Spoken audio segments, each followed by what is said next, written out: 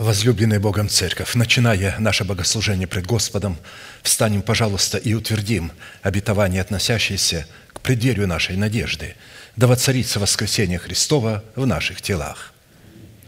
Склоним наши головы в молитве. Дорогой Небесный Отец, во имя Иисуса Христа, мы благодарны имени Твоему Святому за вновь представленную привилегию быть на месте сем, которое очертила десница Твоя для поклонения святому имени Твоему. И ныне позволь наследию Твоему во имя крови завета подняться на вершины для нас недосягаемые и сокрушить всякое бремя и запинающий нас грех. Да будут прокляты в этом служении, как и прежде, все дела дьявола, болезни, нищета, преждевременная смерть, демоническая зависимость, всевозможные страхи, депрессии, разрушение, косность, невежество – все это да отступит от шатров святого народа Твоего. И ныне встань, Господи, на место покоя Твоего Ты и ковчег могущества Твоего, и да облекутся святые Твои спасением Твоим, и да возрадуются пред лицом Твоим. Дай нам больше от Духа Твоего, пропитай нас Духом Твоим святым, позволь нам найти светлое лицо Твое. Я представляю это служение в Твои божественные руки. Веди его рукою превознесенную, великий Бог, Отец и Дух Святой. Аминь. Да благословит вас Господь, можете садиться.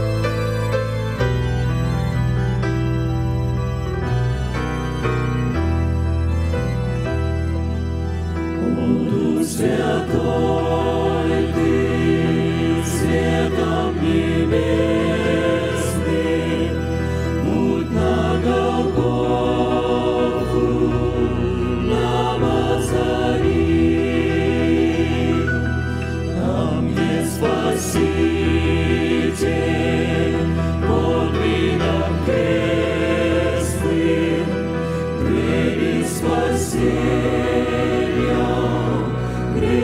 им открыть. Молим Тебя, Господь всемогущий, Духом Святым, поведи на нас. Ты знаешь все, Ты Бог везде сущий. Благослови нас всех в этот час.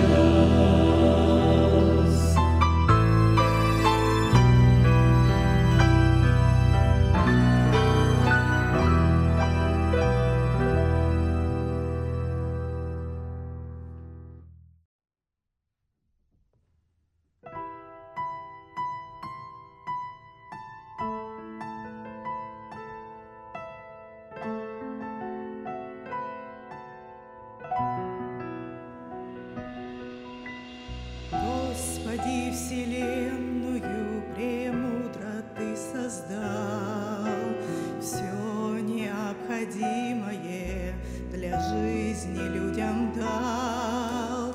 Дивно, чудно все устроила Твоя рука, невозможно описать богат всех и добра. Ты один достоин поклонения, Господь. Ты мой идеал, Ты жизнь надежный, мой оплот. Всемогущий Бог, Ты мне опора и скала. Пусть Тебе всегда звучит хвала. Небеса и землю Ты премудро сотворил, и бессмертную душу человеку подарил.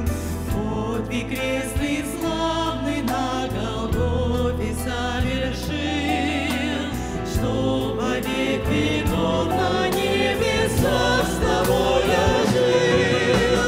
Ты один достоин поклонения, Господь.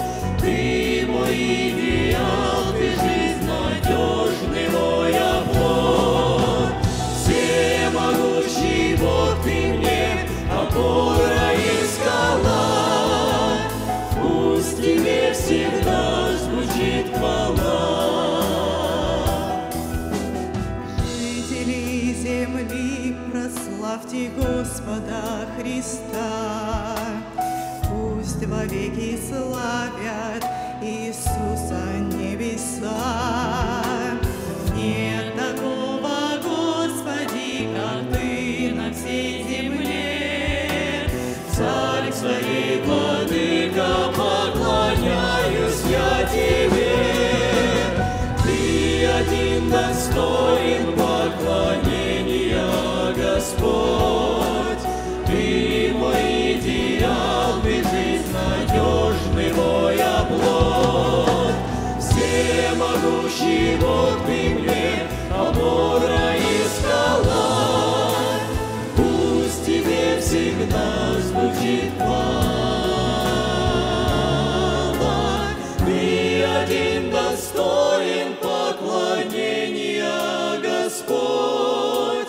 Ты мой идеал, Ты жизнь надежный, мой оплот. Всемогущий Бог, Ты мне опора и скала. Пусть Тебе всегда звучит хвала.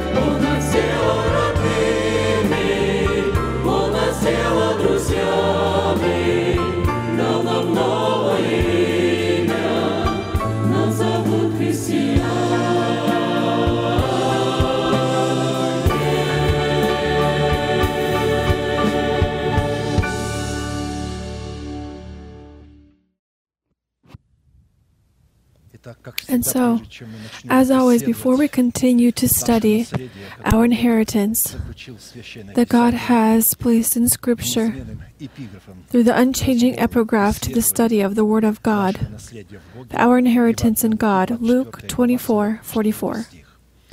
Then he said to them, "These are the words which I spoke to you, while I was still with you, that all things must be fulfilled which were written in the law of Moses, and the prophets, and the psalms concerning me." And so that we, as members of the body of Christ, divide with Christ all that was written about Him in Scripture, we will continue our study in the direction of our cooperation with the Holy Spirit and what we must do on our end, so that we receive the right to set aside our former way of life, to be clothed in a new way of life. Ephesians 4:22-24.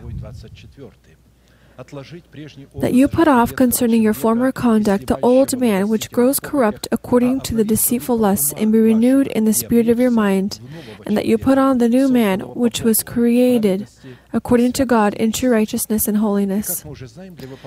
And from what we know that the fulfillment of this commandment, there are three basic commands and verbs. This is to set aside, renew, and clothe.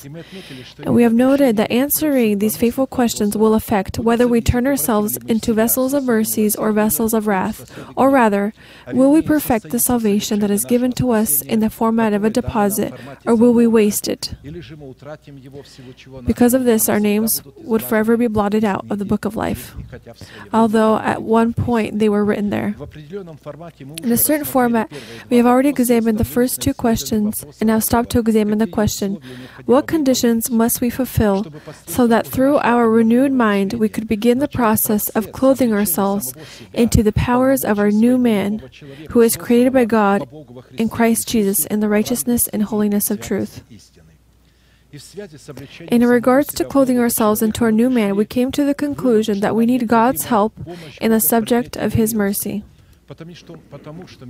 Because God's mercy is a unique power of God that yields the essence of God in the inheritance of man out of the seed of the word of truth. The means for accepting this kind of help expressed in the inheritance of God's mercies is prayer and worship. Because prayer is simply the right that man gives the heavens to interfere here on earth. And we are called to give God this right only on His established conditions.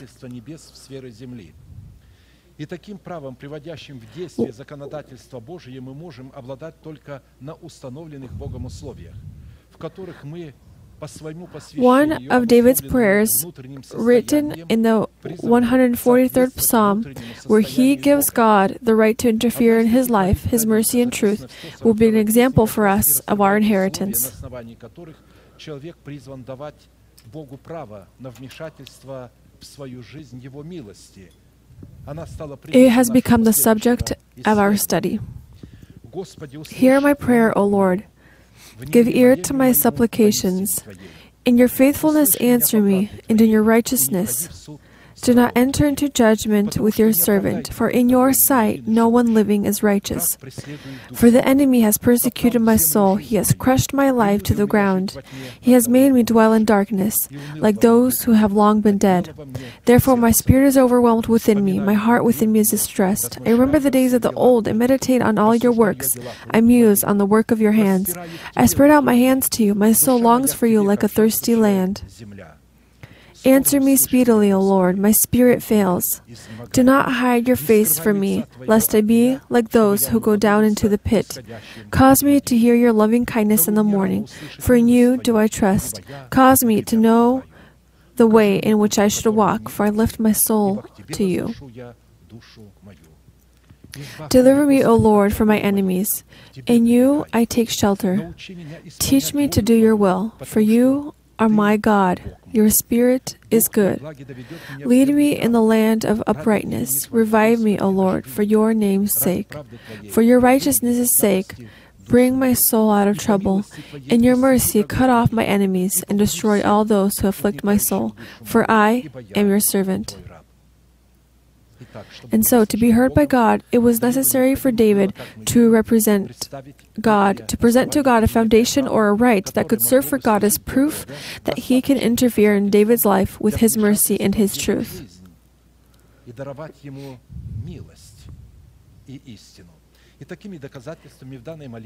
From David's perspective, this kind of proof in this prayer contained 10 different arguments that David brought to God, saying, "Hear me because of your righteousness and truth, because I remember the days of the old."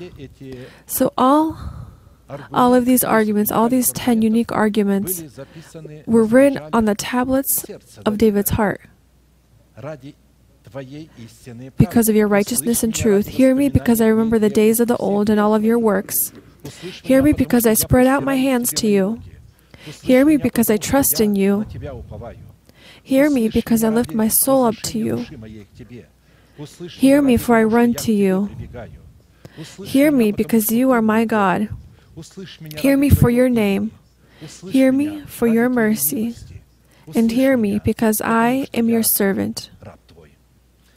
In the previous sermon, we have already examined the nature of the first argument that gave God the legal right to stand on David's behalf to help him withstand his enemies. And we have stopped to study the second argument. It's a unique and very meaningful argument. This is evidence brought by David in prayer that showed that he remembered the days of the old and all the works of God in these days, written on the tablets of our heart.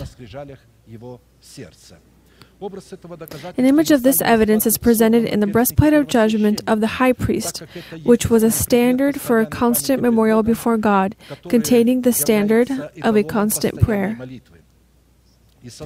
And this breastplate of judgment was made for and served only one object. This was Urim and Thummim, the presence of which allowed God to hear man, and it allowed man to hear God. And so, to be heard by God in the revelations of His Urim, it was necessary to maintain a remembrance of the works of God in the subject of His Thummim, which God had made in the days of the old.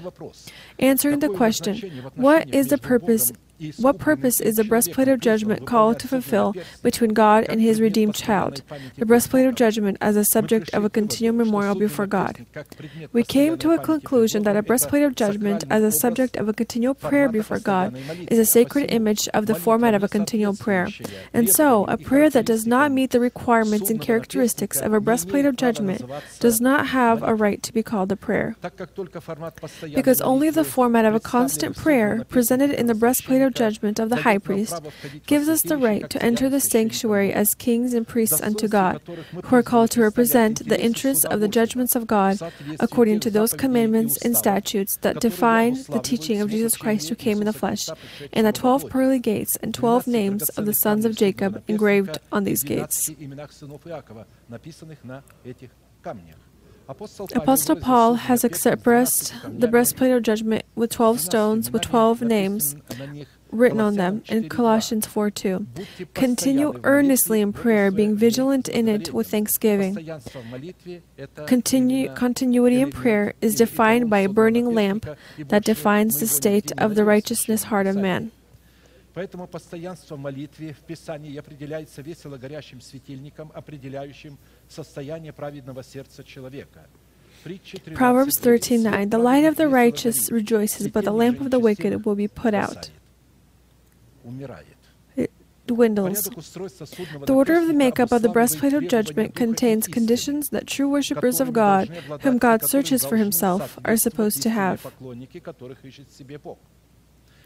If we break the order of this sequence, then the breastplate of judgment that yields the state and nature of a worshipper cannot be called a breastplate of judgment. This is how Christ Himself He said about this. But the hour is coming, and now is, when the true worshippers will worship the Father in spirit and truth. For the Father is seeking such to worship Him. God is spirit, and those who worship Him must worship in spirit and truth.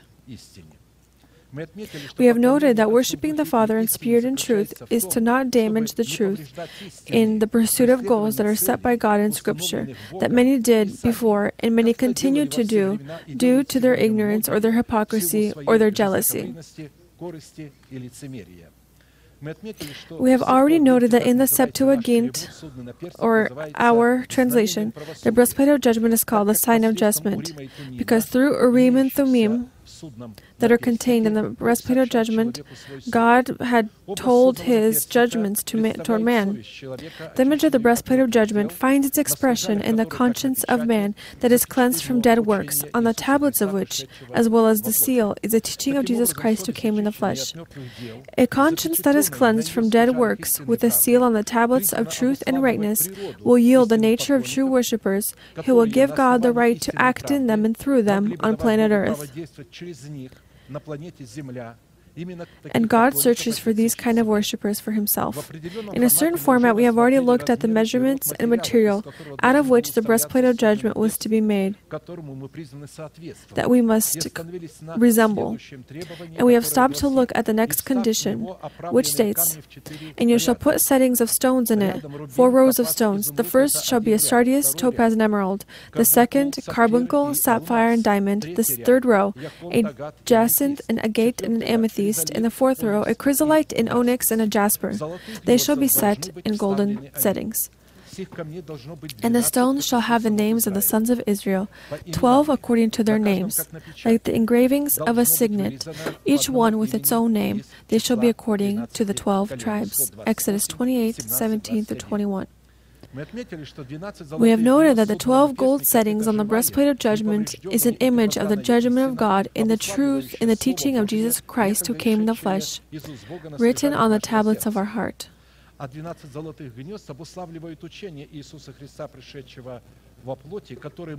the 12 golden settings yield the teaching of Jesus Christ who came in the flesh, which, as the worshippers of God, are called to represent in our continual prayer.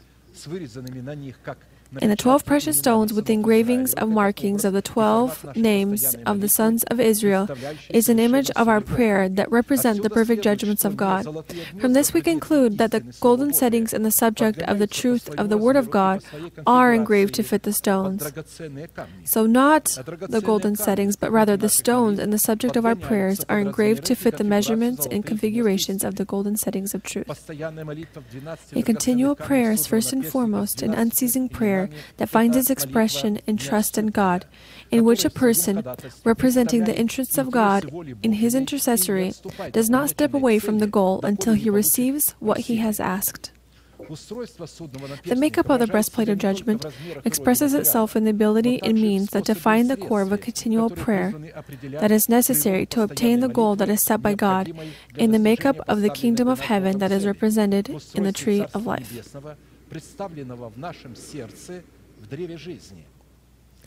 Growing the tree of life in our heart is building ourselves into the new man created by God in righteousness and holiness of truth, into a spiritual dwelling, a holy place.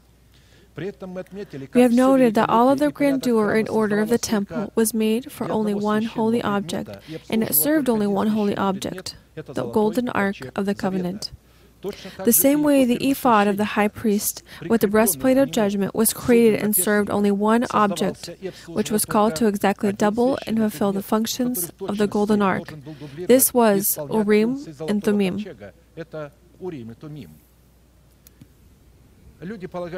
People think that these were 2 precious stones. Others think that they were just leather or material that had the words light and perfection written on it.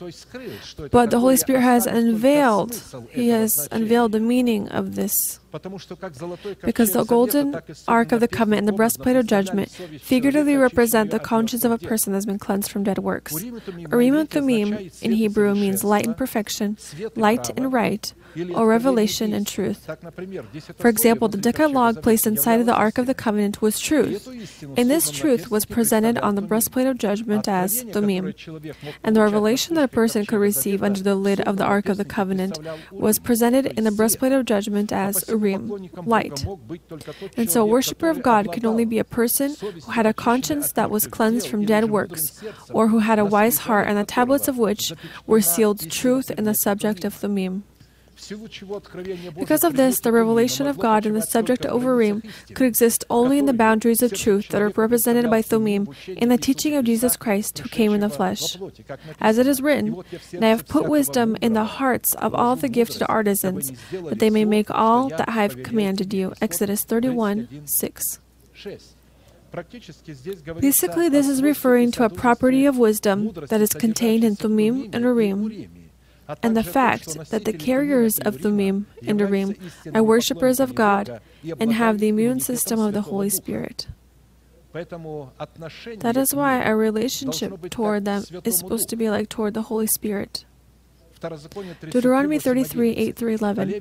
And of Levi he said, "Let your Thummim and your Urim be with your Holy One, whom you tested at Massah, and with whom you contended at the waters of Meribah, who says of his father and mother, I have not seen them, nor did he acknowledge his brothers, or know his own children. For they have observed your word and kept your covenant. They shall teach Jacob your judgments, and Israel your law. They shall put incense before you, and a whole burnt sacrifice on your altar. Bless his substance, Lord, and accept the work of his hands. Strike the loins of those who rise against him, and of those who hate him, that they rise not again." Based on this, we have noted that the future of people who say that they belong to God's chosen nation, but they are against the carriers of Thummim and Urim and hate those carriers because they themselves lack Thummim and Urim, they are headed toward a lake of fire. In a certain format, we have already examined the first 5 properties of a worshipper of God in the first 5 precious stones of the breastplate of judgment, through which God could continually express and fulfill His will on planet Earth. We have stopped to examine the sixth component of a worshipper expressed in the breastplate of judgment. This is Almaz. The sixth name on the second row from the bottom that was engraved on the precious stone of the breastplate of judgment on the tablets of her heart was the name of the sixth son of Jacob, Naphtali, meaning wrestler. Genesis 37:8. And Rachel's maid Bilhah conceived again and bore Jacob a second son. Then Rachel said, "With great wrestlings I have wrestled with my sister, and indeed I have prevailed." So she called his name Naphtali. We have noted that diamond is an adamant stone. The word adamant does not have a relation to any other stone beside diamond. It is also a gem that is cut no other way than like a diamond cut. Diamond is known for its hardness. The name of God in the precious diamond stone, according to Jewish rabbis in Hebrew, means El-Hai, which translated to Russian means living God. Therefore, according to the meaning of the name Naphtali and the precious diamond stone, we know that the function of the sixth principle, laid as a foundation of our constant prayer, with which we need to serve as a continual memorial before God, is our ability to allow the Holy Spirit to be with us in prayer battle against the powers of darkness that go against us fulfilling the will of God, the name of the living God. Jeremiah 10:10. But the Lord is a true God, He is a living God and the everlasting King. At His wrath the earth will tremble, and the nations will not be able to endure His indignation. We have noted that the name of the living God was the format of an oath, and that category of the holy nation that did not learn how to swear by the living God and swore to Him falsely, they are headed to total annihilation. It was impossible to swear by any other name of God except by the name of the living God. The Lord lives before which I stand. Jeremiah 12:16-17.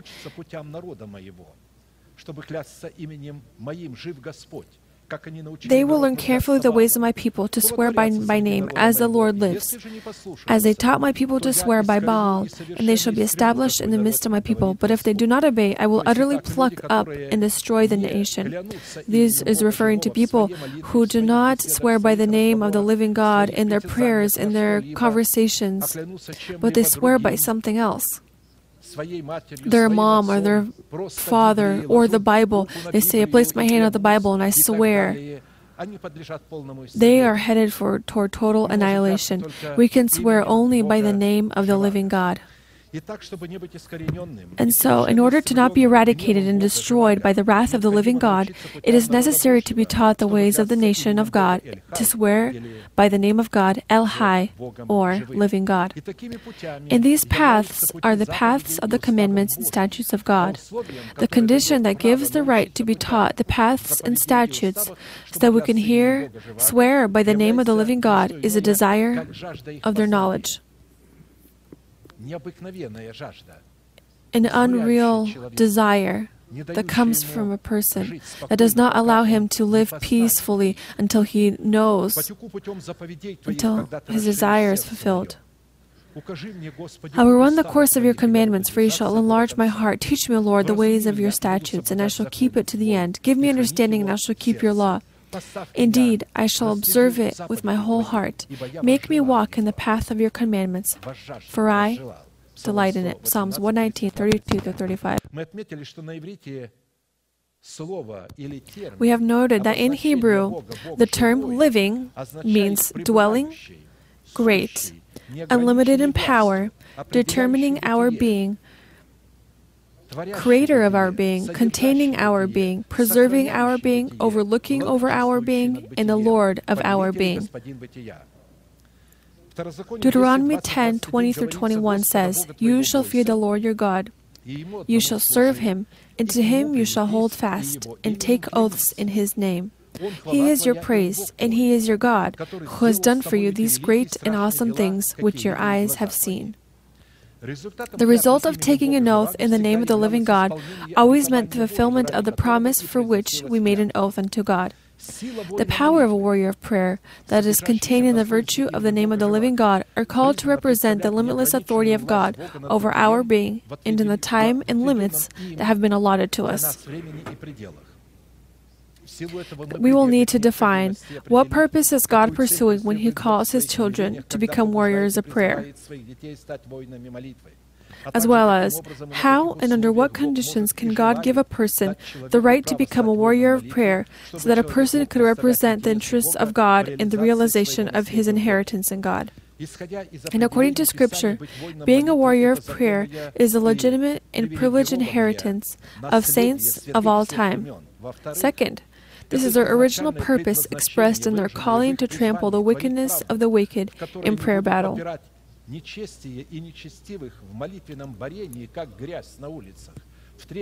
This is one of the greatest provisions that is given by God to man, in which a person becomes a king and priest unto God, and is seen by God as a diamond with the engraving of the name Naphtali. By not being a king and priest unto God, in the virtue of which a person could rule his emotional organ with his informational organ, it is impossible to be a warrior of prayer without this. Kings and priests rule over their informational organ, rule with their informational organ over their emotional organ. The prayer of a warrior of prayer is a kind of sacred and valued mystery that has an unearthly origin. Therefore, it is inaccessible if it tries to be mastered through earthly ways. On numerous occasions, we have noted that by nature, the origin of prayer is the origin of God. Therefore, prayer that does not have a beginning or an end is always a mystery of God Himself, because it was always in His presence as His golden scepter of incense, which He held out to those who searched for His face and fulfilled His will. Whoever dared to come to Him on their own conditions without being called into His presence, then His golden scepter of goodwill was not stretched upon that person. And so the prayer of this kind of person was unheard by God. As it is written, now we know that God does not hear sinners, but if anyone is a worshiper of God and does His will, He hears him. John 9:31.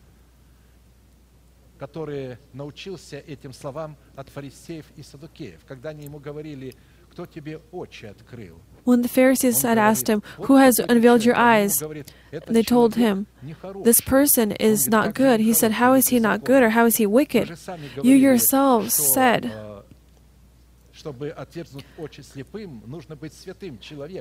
that is said to be a holy person, that God does not listen to sinners. But whoever is a worshiper of God and does His will, He hears him. So He had provided an argument to their question. So according to these words, God becomes the initiator of prayer when a warrior of prayer, in the virtue of his worshiper, begins to pray according to His will. Because the right to draw near God and stand before God in prayer is God's prerogative. No one himself will be able to draw near or come to God who abides in His inaccessible light. Jeremiah 30:21-22. Their nobles shall be from among them, and their governors shall come from their midst. Then I will cause him to draw near, and he shall approach me. For who is this who pledged his heart to approach me? Says the Lord. You shall be my people, and I will be your God. Because you will have a noble whom I will draw out from your father Abraham. That's why, according to this prophetic revelation, we know that drawing near and coming to God can be done by only one ruler who will rise from the seed of the nation of Abraham. This is the Son of God in the status of the Son of Man, in whom all who are born of God, who search for God, could draw near to God in Him and through Him. That is why, out of all the forms of services, a continual prayer that brings a person into the presence of God is the most difficult kind of service to reach, which many Christians in many cases draw away from, neglect, and reject. 1 Timothy 1:18. This charge I commit to you, son Timothy, according to the prophecies previously made concerning you, that by them you may wage the good warfare.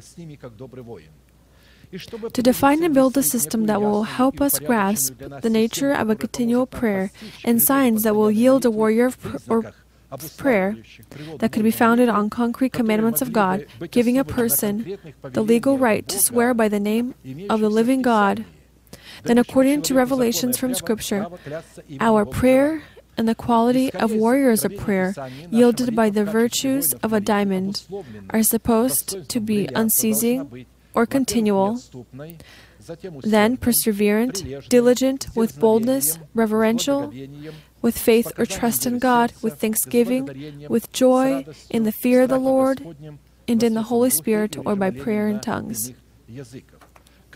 It is worth noting that each of the 10 components of prayer are located in one another, come from one another, strengthen one another, fill one another, and define the truth of one another. So each of the 12 components, there is a balance. Exists a balance of the other 9 components. Therefore, the truth of each component is verified by the presence of the other components, which in their makeup create a wonderful balance. However, each of the 10 components has a state, color, scent, and character that only belongs to that component and cannot be repeated. And it has its own face, its own use, and its own intended purpose. In a certain format, we have already looked at the first 4 components as a part of the nature of prayer and the state of a warrior of prayer that defines the atmosphere of his heart. Therefore, we have turned our attention to the 5th component in the nature of warrior prayer. This is reverence. In Scripture, the character and virtue that are contained in the word reverence are attributed to prayer as a commandment and a military order. Non-compliance of which, during acts of war, when we are called to battle the organized power of darkness, will result in a disruption in our relationship with God, which is equal to second death. Reverence, as a virtue and atmosphere of the Spirit, relates to the state of the heart of one who prays, which is called to be present in all that man does with perseverance from the soul. A continual prayer, as a phenomenon of an unearthly origin, although it is made in time and grasps time, it is located outside of time and it rules over time. To better understand the meaning of the element reverence, we will build upon a foundation of 4 aspects so that we could define the evidence of reverence and see the necessity of having reverence in our prayer life with God. This is the definition and purpose of reverence, the price for gaining reverence, keeping and cultivating reverence, and the fruits and rewards for having reverence, or the results of reverence. According to statements in Scripture, the definition and purpose contained in the word reverence, as well as other components of prayer, are directly related to the quality and state of our faith or our obedience to the Word of God. In the Webster Dictionary, the word reverence is defined as a mixed feeling of holy trembling, fear, and astonishment. And when we're referring to the fear of the Lord, we are referring to God's wisdom in which a person is familiar with the order of God in his worship before God. Therefore, the word reverence is used in Scripture as an attribution to God and His works.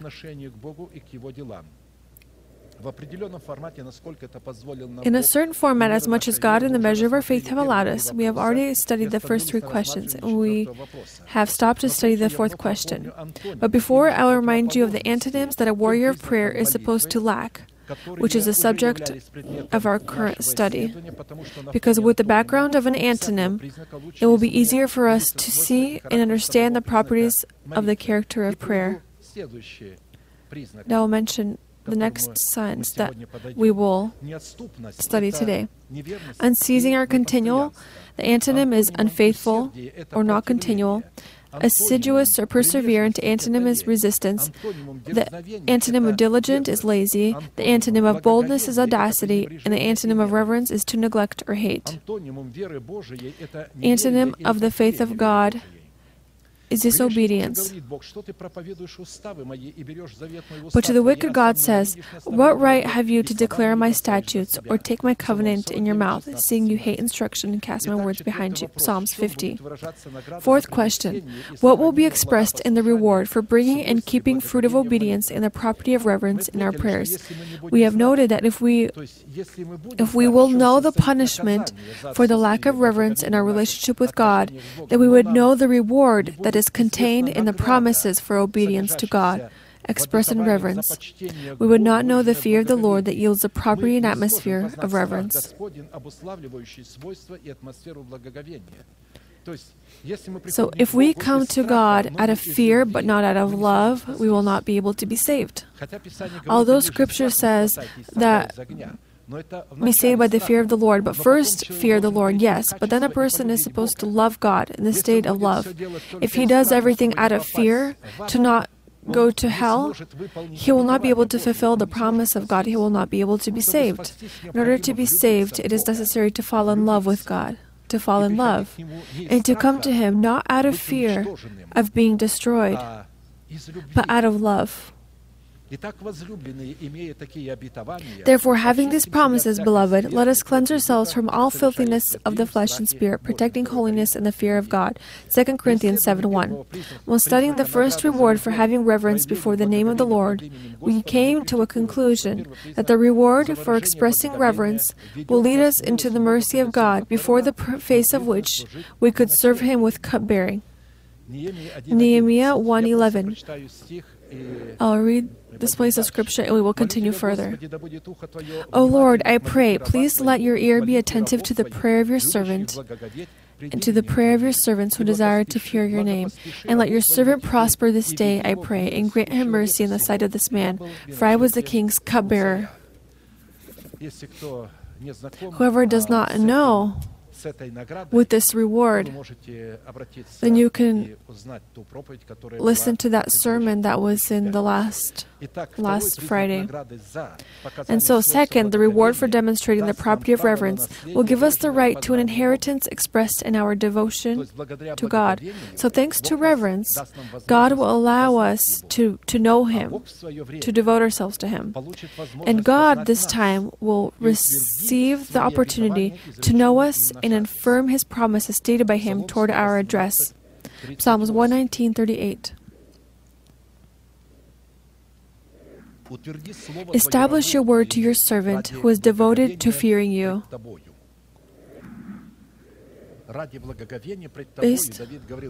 David said, "Who is devoted to fearing you, because I am reverent before you, affirm your word, or establish your word." What God has said, He is also supposed to establish it or affirm it. When God had anointed a king, He then had to affirm this anointing. If this anointing isn't affirmed, like for example, Saul, he had lost his anointing because his anointing was not affirmed. Saul did not do anything to keep it, but David had. When David had seen that the king had sent rocks to build him a home, it says, and David had known that he was established as king over Israel. So based on this devotion by David in prayer, we note that God affirms His word or His promise only to that category of people who revere before Him in prayer. So if Saul would have revered, he would have heeded to the words of Samuel. But he said, "I thought that this would be better. This other way would be better." See, people who do not revere before the Lord, they have their own opinion. What will it be better like for the Lord, for the church? True reverence on behalf of man is expressed and affirmed by our knowledge of God, and on behalf of God it is expressed and affirmed in acknowledging man. Nevertheless, the solid foundation of God stands, having this seal: "The Lord knows those who are His, and let everyone who names the name of Christ depart from iniquity." 2 Timothy 2:19.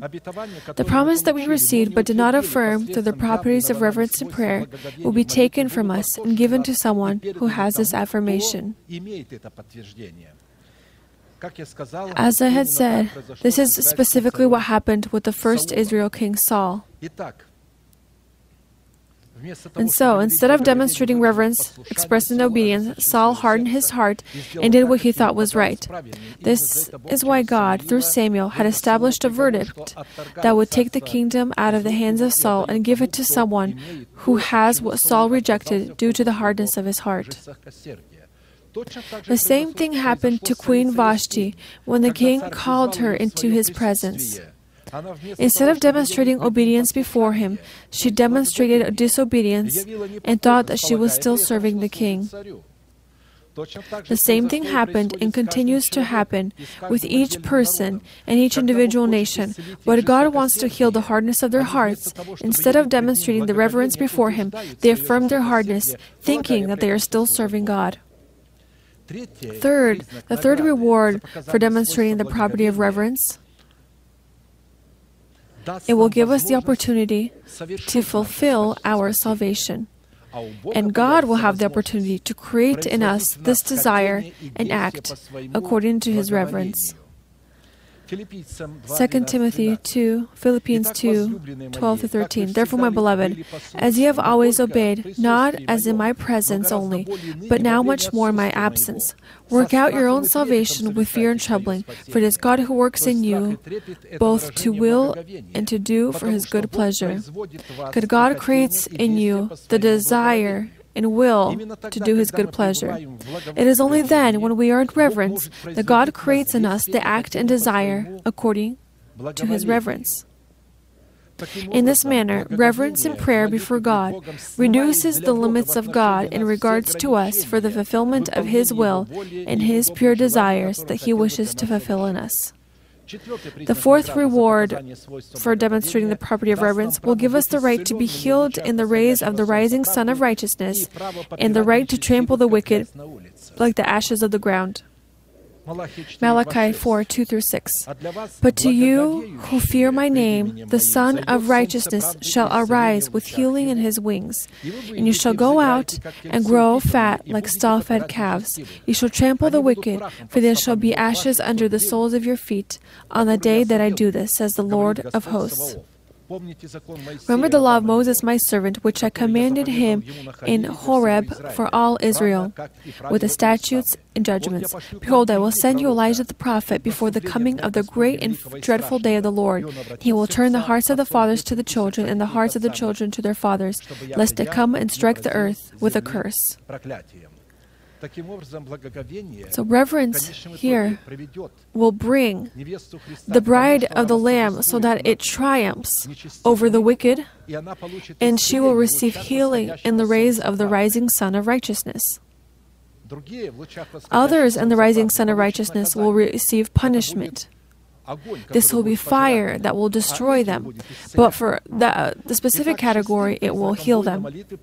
And so the sixth sign of a warrior of prayer is the faith of a warrior of prayer that is founded on hearing the words of God that come from the mouth of God, through the messengers of God who are clothed in the powers of the Holy Spirit to be the mouth of God.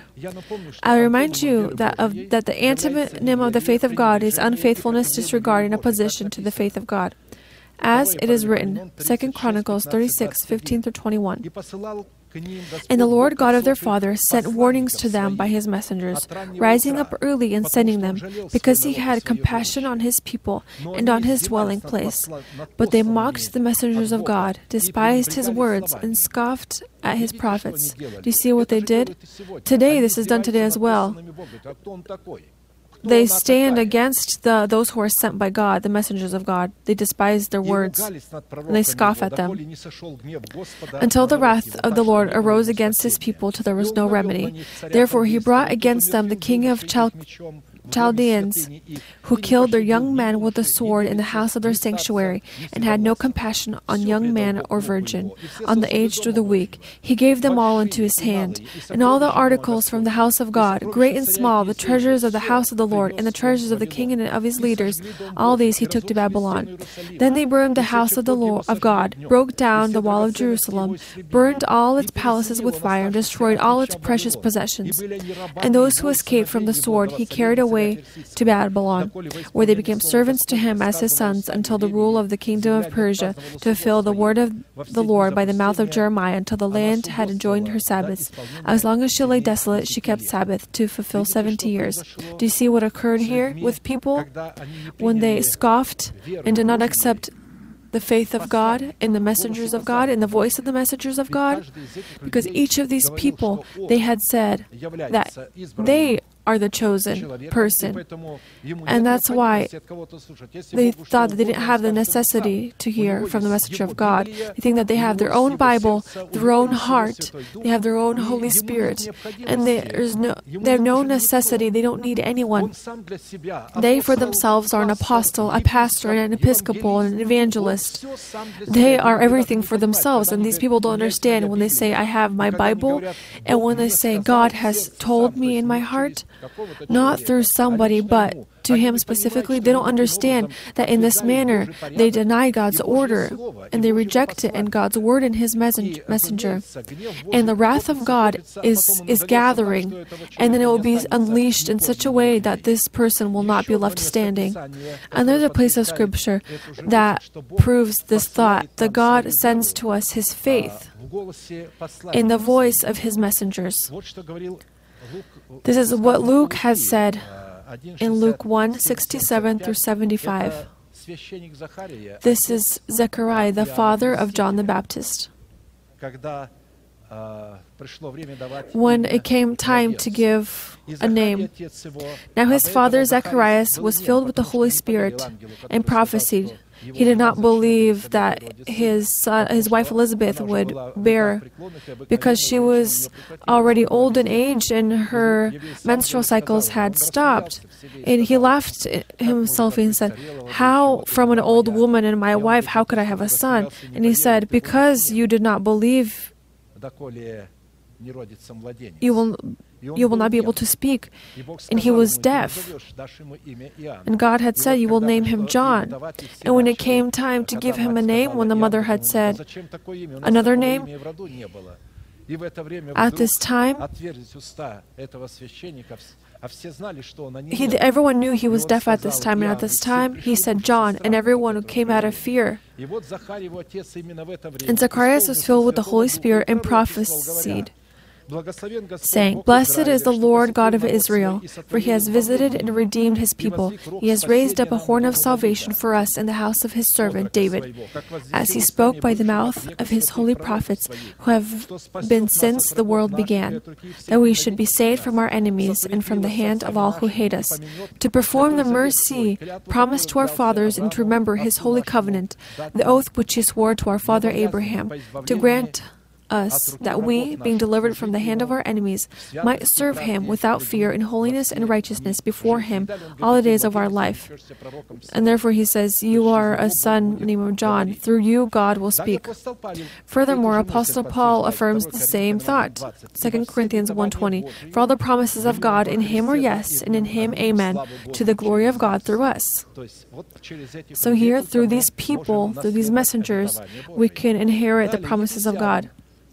Furthermore, Ephesians 6:18-20, "Praying always with all prayer and supplication in the Spirit, being watchful to this end with all perseverance and supplication for all the saints, and for me, that utterance may be given to me, that I may open my mouth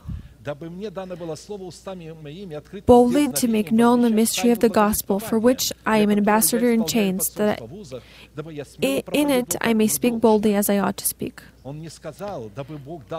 He did not say for the Lord to give you the word, but to the Lord for give me an utterance, because he knew the order of God. He said, "Pray for me so that the Lord gives me an utterance," or the word, because God has placed me to spread the word to you. I will remind you of one other place of Scripture. "Blessed are those who read and who fulfill the words of the prophets of this word." John was one who read. When he read Scripture, God unveiled to him. He saw. The rest, they read, but they did not see. There was one who read. This one who read, he unveiled and he said, "Blessed are those who read and fulfill the words of the prophecies of this book." That's why those who read and those who fulfill are supposed to fulfill the same thing. And we remember that in Scripture, the property or character contained in the word faith, like all of the other previous properties, are attributed to prayer as a commandment in a military order. Disobedience toward the faith, to the command of God, to the command of having the faith of God, will be punishable by death that is expressed in the final separation of our relationship with God.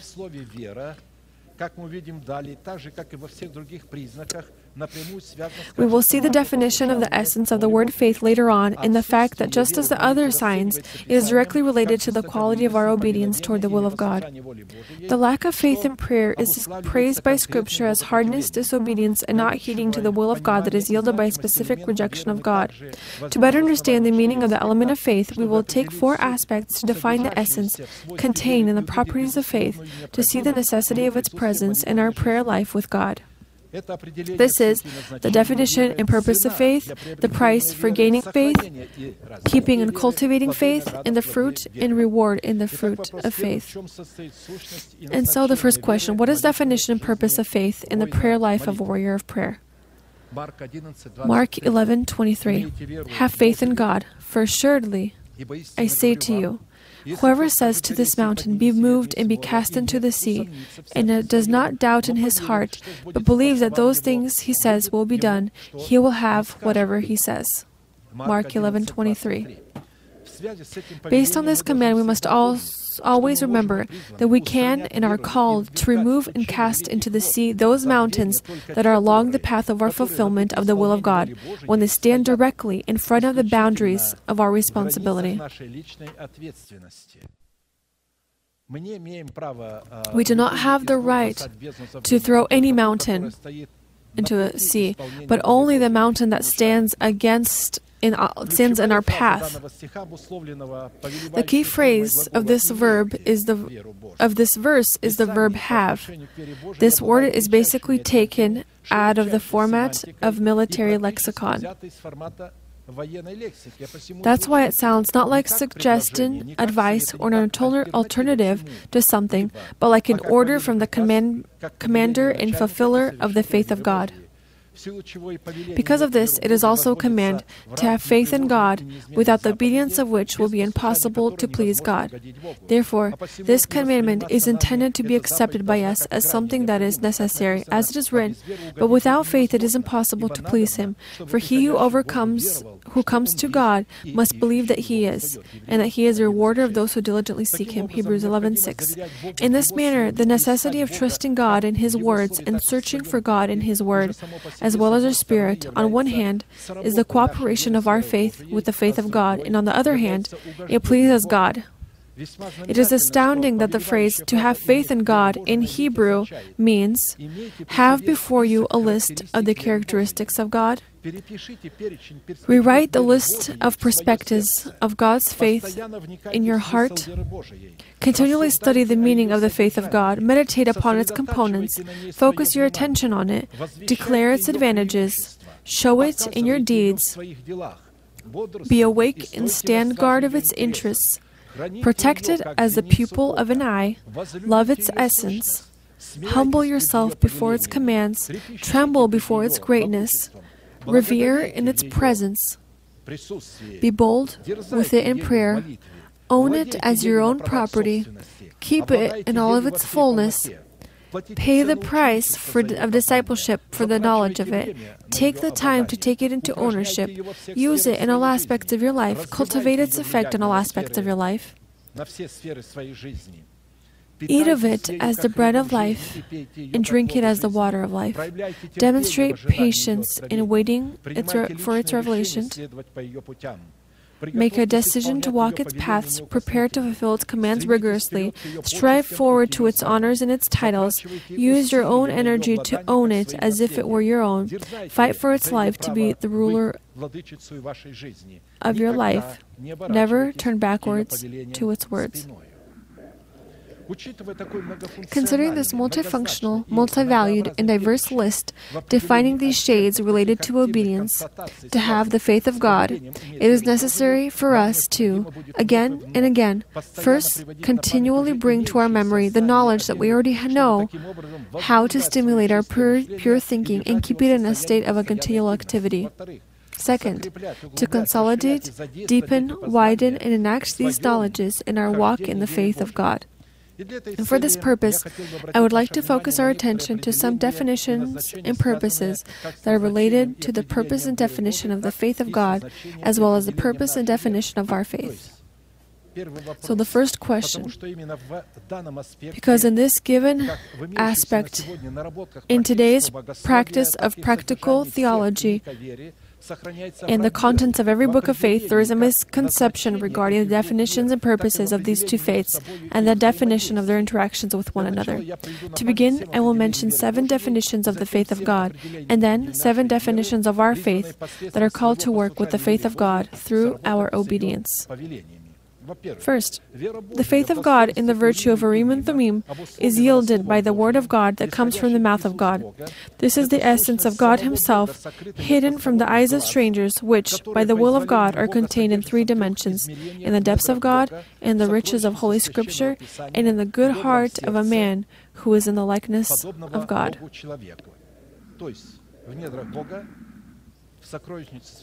So, in the depths of God, in the Holy Scripture, in the pure heart of man.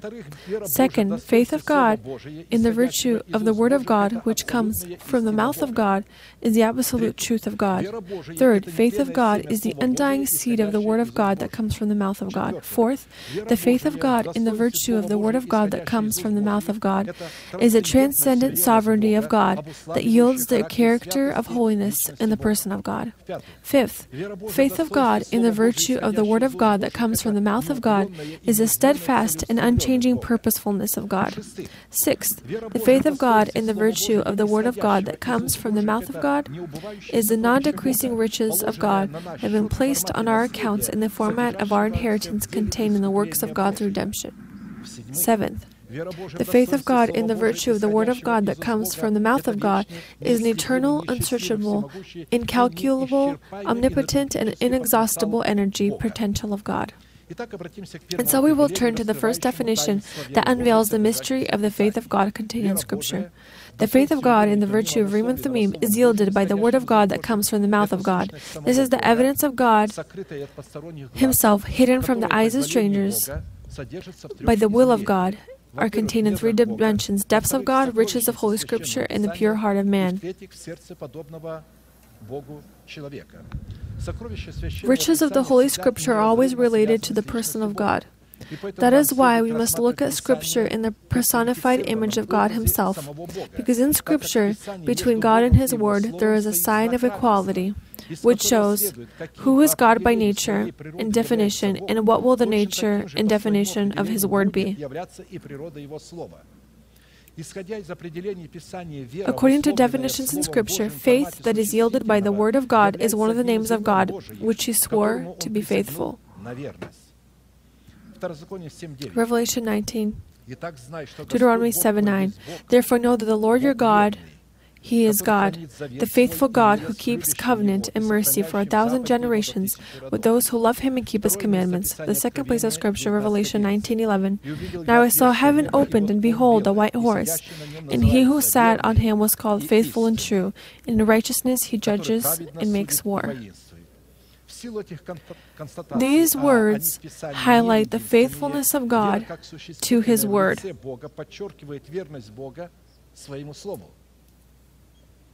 And therefore, the faith of God is genetic, legislative, and the commanding informational program that defines the essence of God, which is released and unveiled in His Word, which He affirmed in heaven forever. For eternity. Forever, O Lord, your word is settled in heaven. Psalms 119, 89. And this word has been affirmed in heaven in the subject of faith. God had commandment to contain in three dimensions that interact with one another. In the depths of His abyss, in the mystery of the riches of Holy Scripture reflecting His laws, decrees, and commandments, and in the heart of a person who loves to revere before His name. Through His Urim, He unveils for this kind of person how and in what order we should fulfill His laws, decrees, and commandments. And now pay attention. One day, God's spoken word becomes an eternal and unchanging law and decree, first for God Himself, which He depends on and which He follows.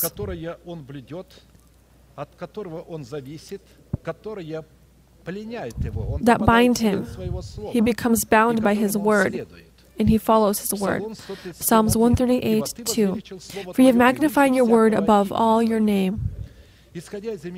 According to these words, the faith of God in the virtue of the Word of God first becomes an eternal and unchanging law for God Himself, to whom are subordinate all the names of God. Therefore, according to these words, there exists a higher virtue of God Himself that is yielded by the virtue servant. As soon as the Word of God comes from the mouth of God, God is cast into a conscious and voluntary dependence on the Word He has spoken, and He becomes a servant of His Word, a captive of His word. And this means that the faith of God, expressed and spoken in the Word of God, is the crown of all the names of God. Under the phenomenon of this sacred name are built the following names, titles, and virtues of our Heavenly Father. So then faith comes by hearing, and hearing by the Word of God. Romans 10:17. In this manner, the faith of God is a genetic program of God, expressed and departing from His mouth in His supernatural Word. As soon as the Word of God comes from the mouth of God, God is cast into a conscious and voluntary dependence on the Word He has spoken and becomes a servant of His Word. Habakkuk 2:1.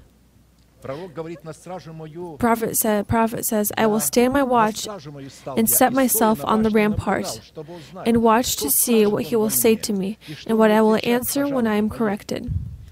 Rampart or tower, I think that you know fully well that the image of a tower in the heart of a person is the image of a man who has paid the price of leaving infancy, expressed in death toward his nation, his household, and his corrupt desires. Only after this, a person can build a tower. This is an image of perfection, in which a person becomes the carrier of Rim and Thummim and can hear the voice of God. He can await, stand and await God has heard your prayer. Now wait. It doesn't matter how long. Wait for an answer, and it will come, even though it may waver or slow. People who have Urim and Thummim, they know how to wait for years, wait for an answer for years. Second, the faith of God in the virtue of the Word of God that comes from the mouth of God is the absolute truth of God. James 1:18. Of His own will He brought us forth by the Word of God, that we might be a kind of first fruits of His creatures. So the Word of truth is the faith of God because it comes from hearing the Word of God. Before leaving this earth and going to His Father through death on the cross of Golgotha, the Son of God prayed in the Garden of Gethsemane for God to save those disciples whom He had given Him through their sanctification in His truth that could have separated them from being defiled by their flesh and spirit. Sanctify them by your truth. Your word is truth. John 17:17. So do you see here, only after truth that is known can be the subject of sanctification. We know what truth can separate a person from what is unholy. The truth regarding the cross of Christ. Because the truth of the cross of Christ, it cleanses sin, but it does not separate a person from sin. It destroys sin, but it does not destroy the factory of sin, the old man. It does not separate us from our old man. But the truth of the cross of Christ, it separates us from our old man. This is what was prayed for. Separate them. Therefore, the faith of God in the virtue of the Word of God that comes from the mouth of God, the faith of God is righteousness in the first degree, is the judgments and faithfulness of God. It is the total strength that is called to separate a person from what is unholy. It is truth and righteousness of God, sincerity of God, resurrection of eternal life, the supernatural energy of God, the potential of a wonderful balance, the balanced beauty and earthly grandeur, the most perfect shield and fence that is given to a believer, and it is an atmosphere of total security. We're talking about truth, about which this is talking about. Psalms 91:4 says, He shall cover you with His feathers, and under His wings you shall take refuge. His truth shall be your shield and buckler. Psalms 91:4. So in this manner, truth, when we accept this faith of God, this is the faith of God, when we accept it and when we understand it, when it becomes our shield and our refuge. Third, the faith of God in the virtue of the Word of God that comes from the mouth of God is the undying seed of the Word of God that is called to fertilize and instill the kingdom of heaven in the heart of man. The seed is the Word of God, Luke 8:11. And this seed is the word of faith. It is the word of faith. If a person does not understand it, he cannot be fertilized by it, because there exists a time, place, and an order in which a person can fertilize himself. Not always a person can fertilize himself with the seed of the kingdom of heaven, but only then when he leaves infancy. Until he leaves infancy, he is the image of that small girl, about which is said in Songs of Solomon. We have a young sister, but she has no breasts. What will happen when she... And the other, when she had blossomed, she said, I am a tower, and my breasts are like towers. That's why in His eyes I will be as one who found fullness.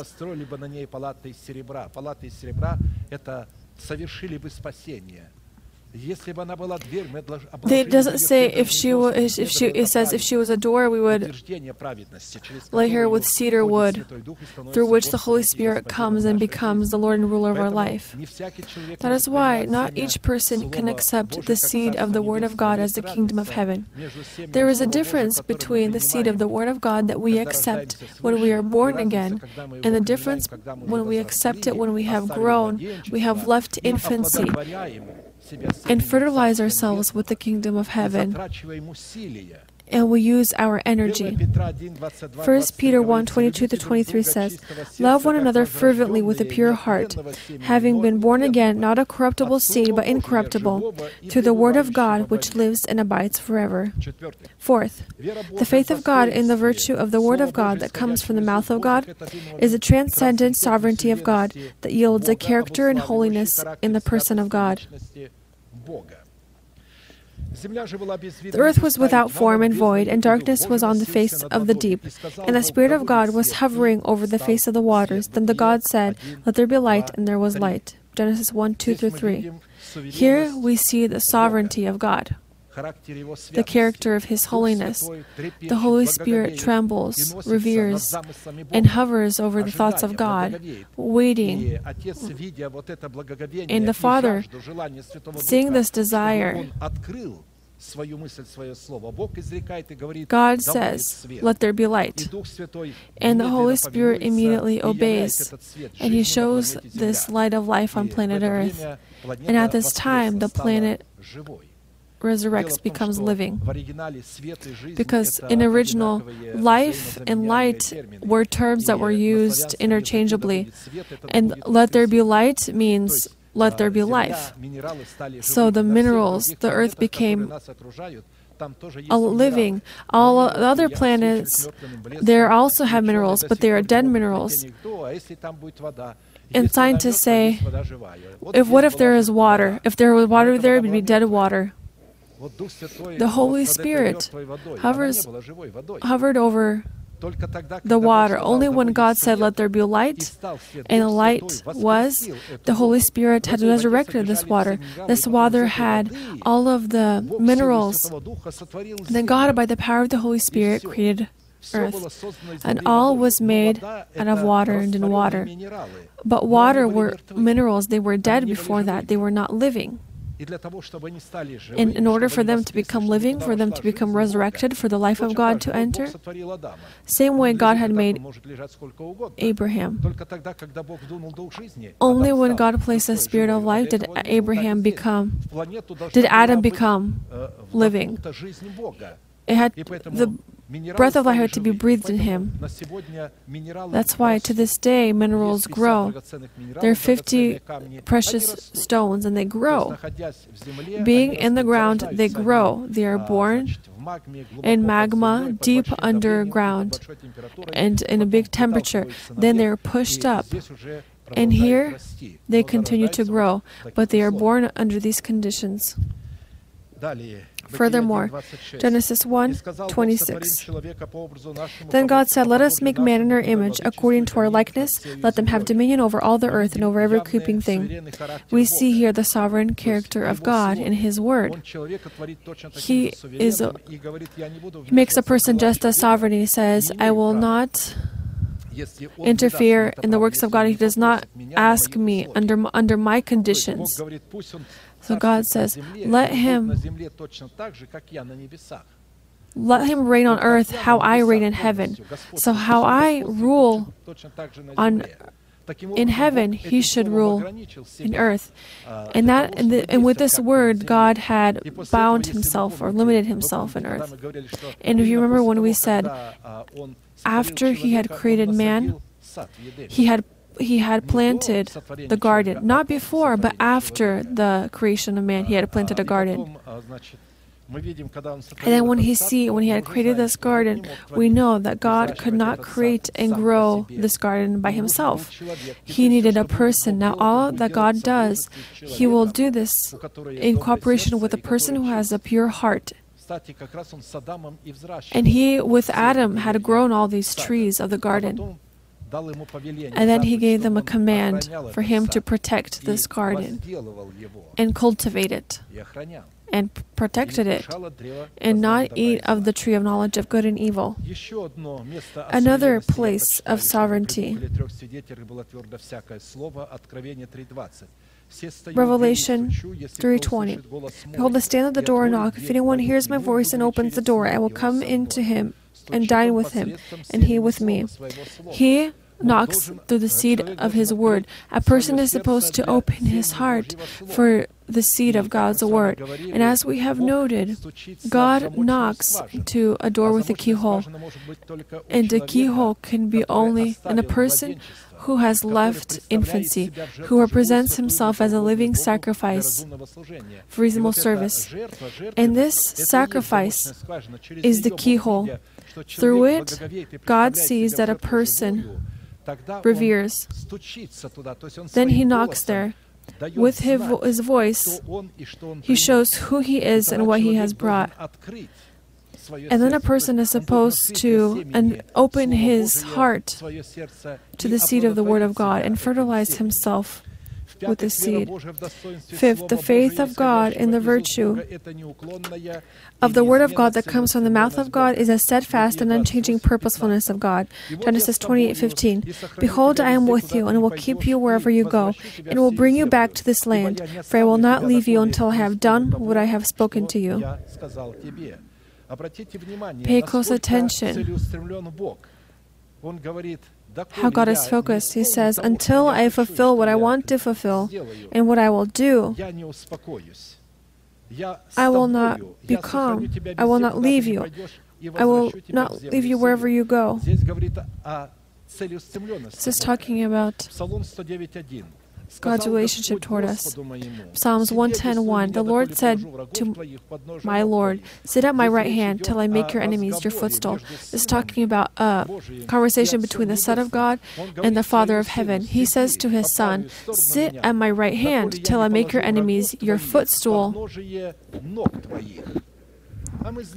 And we know that a footstool of his represents the body of Christ. Footstool, because Christ is the body of the church. And when he says, sit at my right hand, he said it to us as well, because he has sat us in Christ who sits next to him. And this also shows the purposefulness of God. Rule over your enemies. Isaiah 62:1. For Zion's sake I will not hold my peace, and for Jerusalem's sake I will not rest until her righteousness goes forth as brightness. And there are many different places in Scripture like this that talk about the purposefulness of God, the faith of God, or the Word of God. God sends His Word purposefully. He says, if I have sent my Word and it comes to the earth as rain and snow, it does not return to me just like that, not fulfilling that which I have sent it for. That's why we'll know that the faith of God in the virtue of the Word of God is a steadfast and unchanging purposefulness of God. Furthermore, the faith of God in the virtue of the Word of God that comes from the mouth of God is the non-decreasing riches of God in the form of our inheritance that is contained in the works of God's redemption. James 2:5. Listen, my beloved brethren, has God not chosen the poor of this world to be rich in faith and heirs of the kingdom which He promised to those who love Him? To be rich in faith is to be rich with the promises of the Word of God, with truths. The more truths that we know, the more rich we will be, because the truths of God, the promises of God, are the faith of God. And God places it onto our accounts. And these truths, these promises do not cease. However much you will take from it, they do not decrease. That's why when you receive something from God, be calm. It will not depart from you as it departs from people of this world. 1 Peter 1:3-5. Blessed be the God and Father of our Lord Jesus Christ, who according to His abundant mercy has begotten us again to living hope through the resurrection of Jesus Christ from the dead, to an inheritance incorruptible and undefiled, and that does not fade away. So we can unveil this by the power of God through faith. Those whom God keeps by the power of God. 7. The faith of God in the virtue of the Word of God that comes from the mouth of God is an eternal, unsearchable, incalculable, omnipotent, and inexhaustible energy potential of God. Isaiah 40:26. By the greatness of His might and the strength of His power, not one is missing. So that we know what is the Word of God and what is the faith of God with which we must work. 1 Kings 17:14. For thus says the Lord God of Israel, the bin of flour shall not be used up, nor shall the jar of oil run dry until the day the Lord sends rain on the earth. So what God has given us today, the rain is not yet here. Today, we have oil, and we have a little bit of flour in our bin. What I say today is not a lot of oil and flour in the bin. This is not yet rain. When the rain will come, when God will give us this rain, there will something miraculous happen.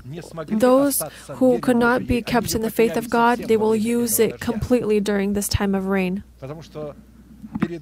Because before resurrection, before God resurrects, He will give rain so that the Holy Church can come to perfection. It would grow. So the fruit is there. Now it's necessary for this fruit to grow, to mature.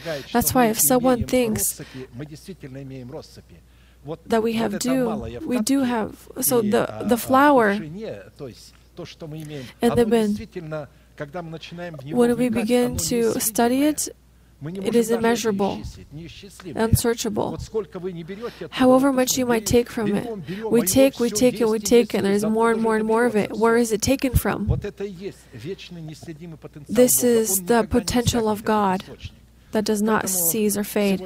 That's why today we have been introduced.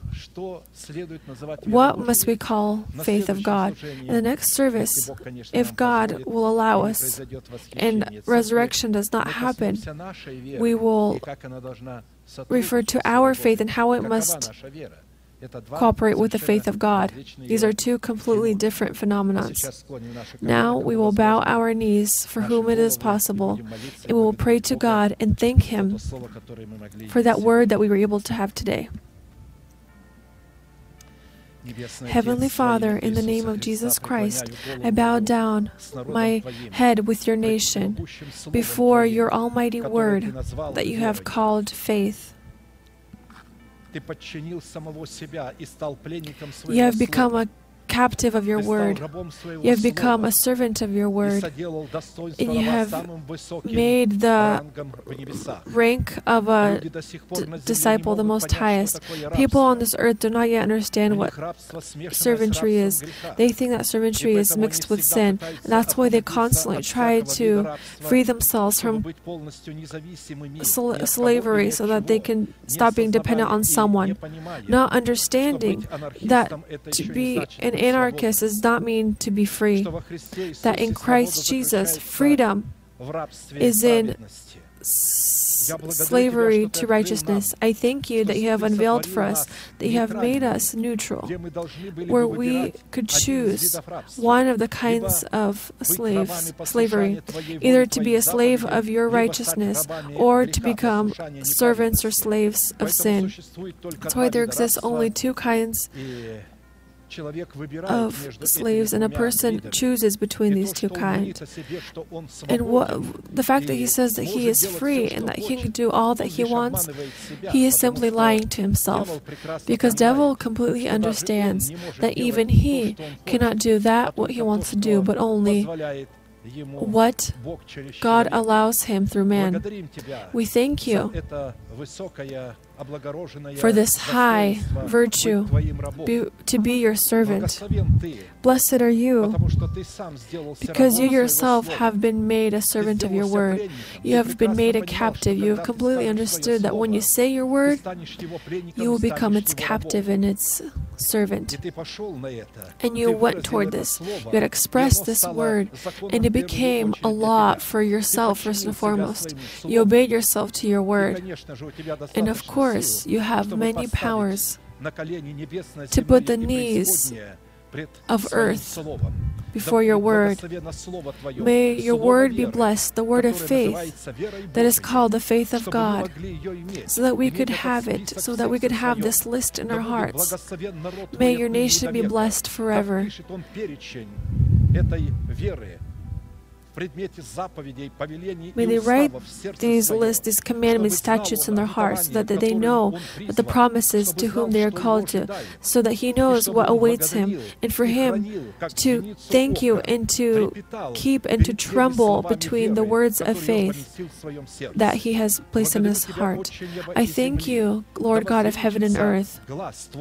We love to revere before your name. And so may the Sun of Righteousness and healing in its rays, may it come upon your inheritance. May this glory come upon your nation. May you allow your word to come upon you and upon us. This is one of the promises of the faith of God that you have desired for us to write on our heart and to carry it as something holy and to see ourselves as triumphant. May your mercy be blessed in your healing for your people forever and evermore. Amen. Our Father in heaven, hallowed be your name. Your kingdom come, your will be done on earth as it is in heaven. Give us this day our daily bread, and forgive us our debts as we forgive our debtors. And do not lead us into temptation, but deliver us from the evil one. For yours is the kingdom and the power and the glory forever. Amen.